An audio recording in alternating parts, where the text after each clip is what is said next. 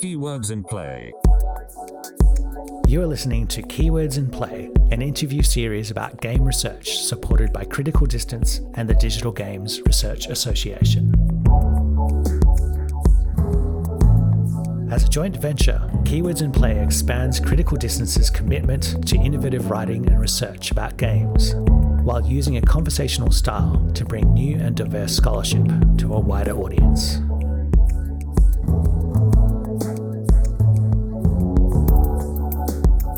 Elizabeth Lafonce, really happy to have you here. Could you introduce yourself in your own words? Yeah, absolutely. Ani wabonanong adijakas minwa gekakandoram minwa bawating and jojaba.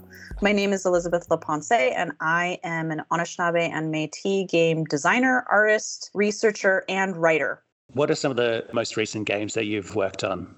I just released When Rivers Were Trails, which is an educational 2D adventure game in collaboration with the Indian Land Tenure Foundation. It's actually based off of their curriculum, Lessons of Our Land. And then before then, in terms of my own work, was releasing Thunderbird Strike, which is a side-scroller in which you play as a Thunderbird striking lightning down at mining company buildings and the big giant mining trucks.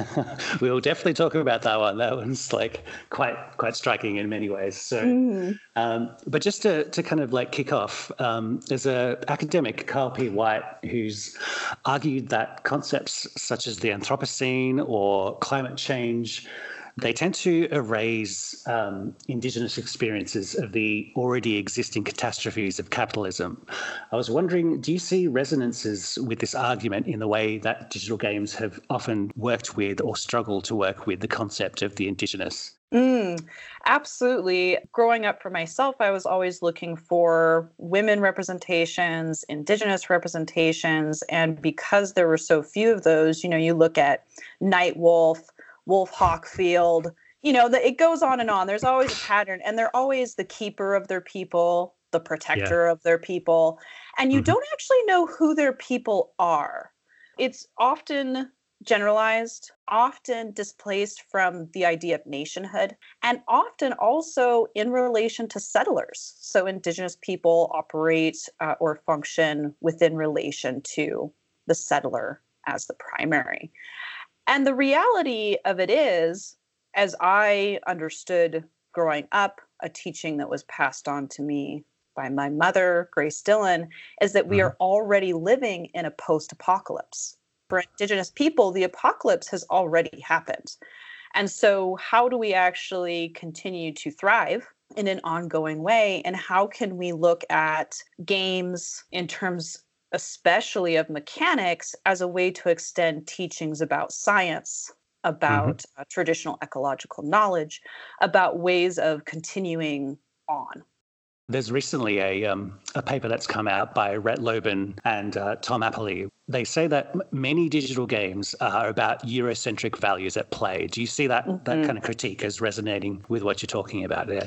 Absolutely, right down to mechanics. One of the very first papers I had ever written when I was in graduate school was about Age of Empires 3, the War Chiefs, and the irony of taking a real-time strategy game and having Indigenous representations in it when those mechanics are all constructed around the values of taking.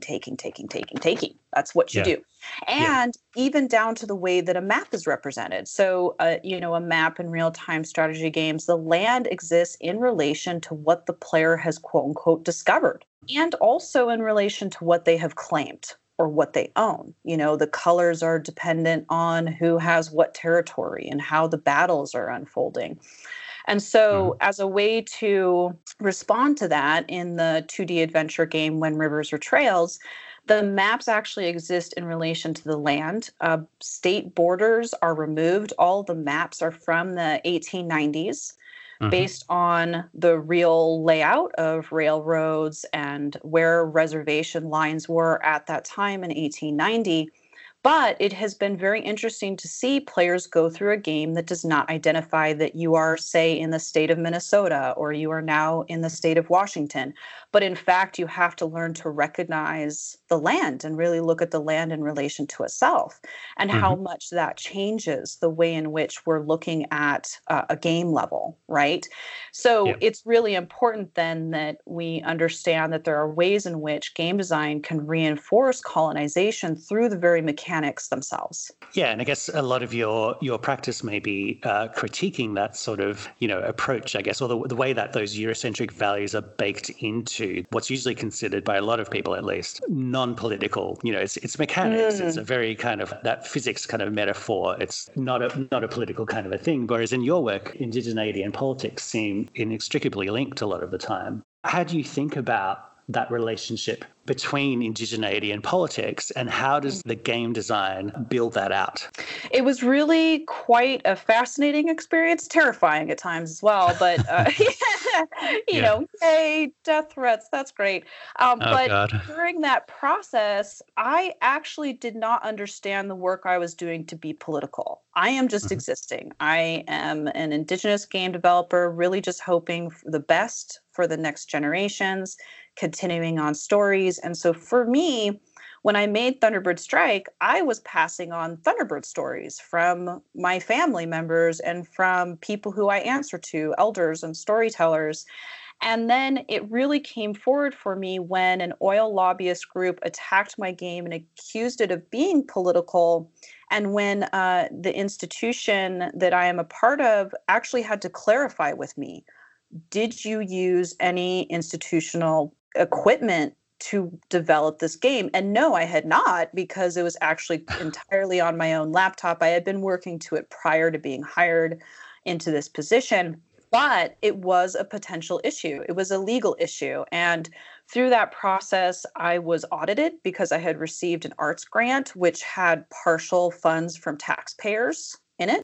And I have since gone on to be used as an example at a government level to articulate the reason for a new bill that is being passed forward in the state of Minnesota that says that anyone who receives arts funding, if they depict what they get to, as in the Senate and the court, determined to be quote unquote civil disobedience or quote unquote domestic terrorism, which was their accusation of Thunderbird Strike, was that I am training eco-terrorists. Even though it's a giant Thunderbird, it's not. You're playing as a Thunderbird in a cartoon-esque woodland style game in which you actually both have restoration points and destruction points, and just as often as you can strike lightning down at mining company buildings and big giant mining trucks, you can also strike it at animals, the bones of animals, to bring them back to life, or at people to activate them, right, into form. And so, there's a balance there. The teaching of that game is balance and a continuance to the Thunderbird itself.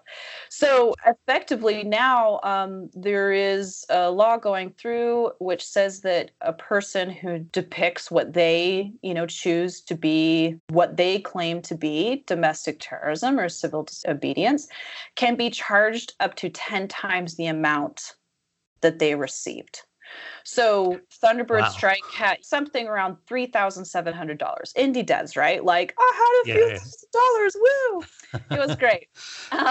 And so, and it doesn't retroactively apply to me, but someone like me, if I were to have moved forward with a game like this or any kind of form of art with these depictions, I could owe $37,000 simply for being Indigenous and for speaking our truths. Wow. So that means that this route towards funding a game could be ultimately a liability. Was there any recognition that this might be metaphorical or was not actually advocating violence against a group or company or something like that? Or, did they take it very literally? It was taken very literally, but it was also revealed thanks to game development news sources, journalists who are familiar with games, making a move to actually interview the senator who was attacking me at the time, as well as the head of the oil lobbyist group, revealing through an interview that they had never actually played the game. So their argumentation was undone, but that was only thanks to the fact that there were people who knew about games who were able to come forward and became sort of this like media fighting media. You had Fox News saying this train's eco-terrorists, and that went out across national news. And then that bigger story broke into smaller stories, which hit all of the state television news shows, right? And so there was just sort of this smattering that happened. And then you had the follow-up from the game journalists who were able to say, well, this is actually a completely ridiculous argument or accusation. And in turn, I mean, really, honestly, like the way that that game was accessible initially was as a Dropbox link. Like this was not intended to really go that far. I had hoped for my friends to play it and family to play it and, you know, maybe some wider Indigenous communities. And I had also submitted it to Imaginative Film and Media Arts Festival, which it went on to win Best Digital Media that year, which is the award that means the most to me because those are my peers. And what was interesting about it was not that the attack happened because of the award or that the award happened because of the attack. They actually happened at about the same time simultaneously. So it was a fascinating experience for me that showed that sometimes like a game just strikes, right? Just hits in the right moment. And that was one that just hit in the right moment in the right way, even though, you know, it can be played in 10 minutes. You know, there's a lot that can be said even in a very short kind of experience. And I think that's been the emphasis of a lot of my work is just trying to create accessible games, you know, games that can be reached by people who are on the other side of the digital divide, which is a really important aspect of my work. It's interesting that you say that there wasn't any intent for it to be political, but it's almost like there was a process of politicization. For indigeneity to appear in the public sphere is to be politicized, even if there's no intentionality behind it. Yeah, exactly. I mean, it's just that we are existing, that our existence is an act of resistance. Yes. At every turn of the way. And you've used the term survivance to describe this. Absolutely. So survivance comes from Gerald Visner, who is an Anishinaabe scholar and writer. And my mother knows him and has included him in some of her work, well, a great deal of her work. And so I learned about that term through her as a part of her working with Gerald Visner on including his works in her books, her anthologies. Survivance is one of those terms that has developed different meanings over time. And Visner even talks about being sort of a bit of a trickster in the way that the term is portrayed. One way of looking at it is that it is a combination of survival as well as resistance. Another way of looking at it is thriving, right? And so, and then another way of looking at it, the origin of it is that he was actually acting to, he uses the term appropriate survivance from the French. And so he took a French term to act back on them to say, actually, our stories, our oral stories and our retellings of history are in fact valid in the court of law. That was actually the very beginning of the term survivance. And so it is interesting how even that terminology goes back to being able to have power within a court setting in order to defend treaty rights, for example. You know, to be able to say, well, my family said that this is a trap line that ran to this land. And so that land, therefore, is a part of my family. And we do have a legal right to it. You know, that was the true origin of the term. And so it really reflects back on what has happened with my work, where whether, you know, intentionally or not, and certainly in the case of Thunderbird Strike, completely unintentionally, ending up in a situation of having to then use, as Visner also talks about, words as arrows in our defense. So there's a, you know, where the Indigenous may often be portrayed as the opposite of Western institutions. This is an attempt to navigate them or to make use of them in a certain kind of way. Yeah, from within, also from without. I think that there are many different possible approaches and that this can be reflected in game development processes as well. And so there are many different possibilities for how Indigenous people can interact within game development. So for me, I've built myself out as an indie dev, and I like to work on games that are sovereign in the sense of being completely self-determined when that is possible, which is the ideal, and then also being available for free. There are another, indie dev, Megan Byrne, has recently received a grant, and then she'll be running crowdfunding in order to support her game, and she will be releasing it with a price attached because this is her career, right? To really make it as a game developer. And she does, at every turn of the way she can, encourage Indigenous game developers to charge for their games, to go ahead and do that. And then, for my own work, I went a different path, working from within academia to give that academic funding back to communities that it has so greatly benefited from over many generations. Sure. And you've got that interesting balance of scholarly aspect to your work, but also the practice-led side as well. You've also written that games with an Indigenous emphasis can take many forms with exciting design possibilities. Thunderbird Strike obviously has a very strident voice and a very kind of distinctive visual style, whereas When the Rivers Were Trails seems to be going for more of a narrative-oriented experience. What are the kind of game design techniques that you've been most excited about and have been most influential in your work? Yeah, I think just the process of constant iteration and learning, and that every game for me needs to come about of its own self. So I am not necessarily connected very deeply with any one engine. For me, it's what is the engine that will work for this particular design? Ideally, it would be great if we had an Indigenous game engine that had Anishinabe's sense of physics and quantum physics coded from the ground up.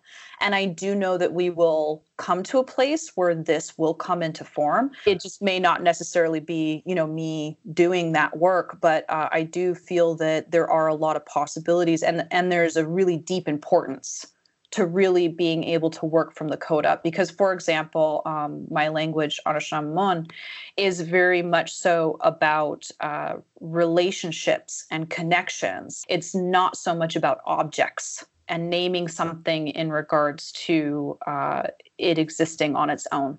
I think that all of that is a very exciting direction to go in. And then in the meantime, working with the tools that we have accessible to us is really important, and really looking at how can we have nonlinear gameplay. I think that was something that I struggled with when I was developing When Rivers Were Trails, because that game did need to be linear in order to convey a particular amount of the curriculum for classrooms. That was a requirement. And so because of that, I think that design aspect went a bit against some of my other work, which does tend to be either nonlinear or it acts as direct commentary on the typical conventions of game design. So, for example, in Thunderbird Strike, usually one would expect a side scroller to go left to right. Those are the conventions that we have been raised with as gamers.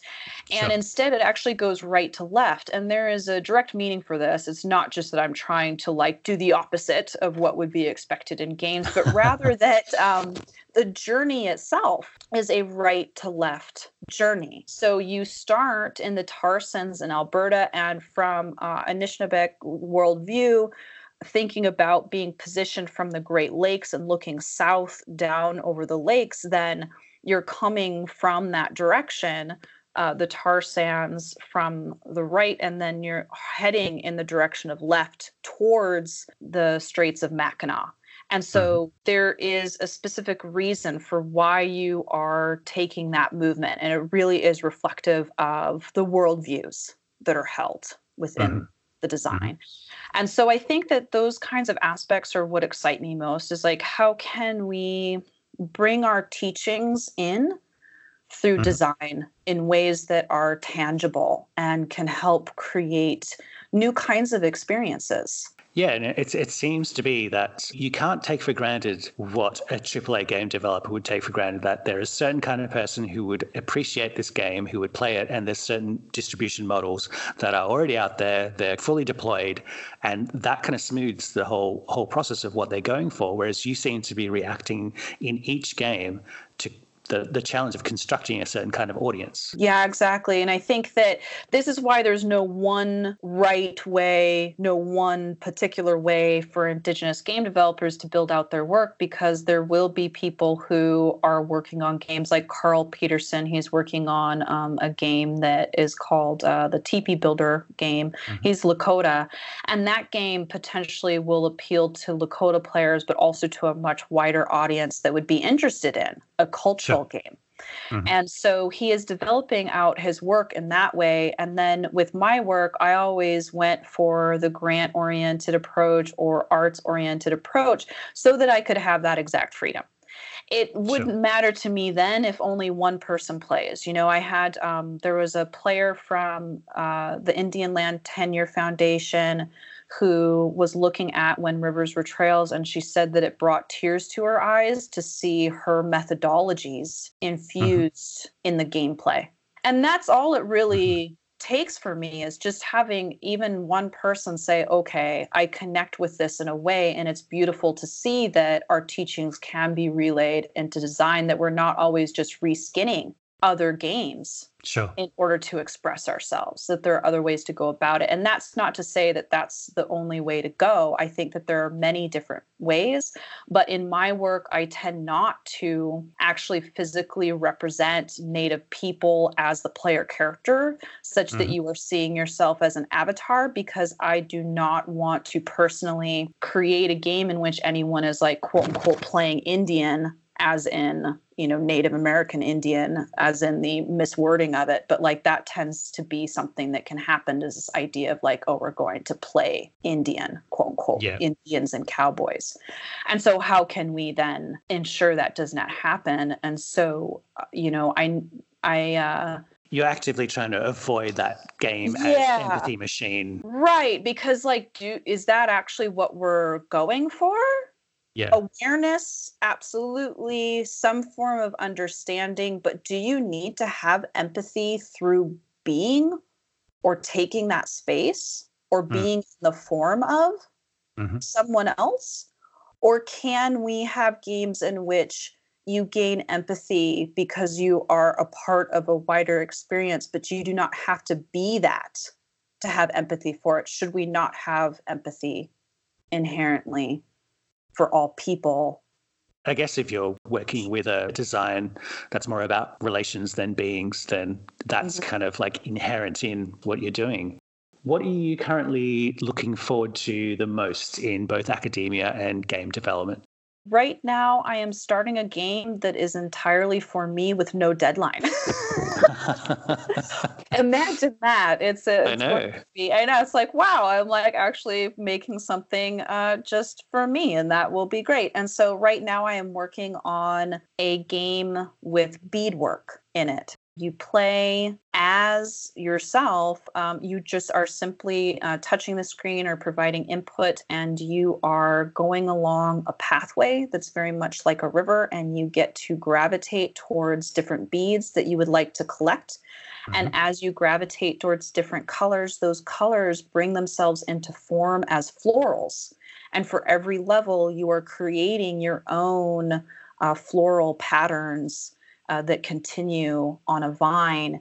And so it is a very beautiful game to work on. It's very meditative. It brings me back to looking at traditional plants and medicinal purposes for those plants. And so I am very excited to work on that. It will also have a language component in Anishinaabemowin, and something that I am very excited about doing with this game is that it will be full language immersion, like some of my other work. And in a sense, then not needing to explain itself. You know, it's not going to be educational. It will be something that if people want to learn more about the language, they can seek that out for themselves. Sounds fascinating. Thank you so much for speaking with us today. We'll definitely look forward to letting 1,000 Indigenous game engines bloom in the future. So where can people find out more about your work? Yeah, they can find out more at elizabethleponce.com. And thank you, Miigwech, for having me. No worries. Thanks, Elizabeth. Bamapi. We hope you enjoyed this episode of Keywords in Play. For more great ideas around games, check out criticaldistance.com or take a dive into the Digra archives at digra.org.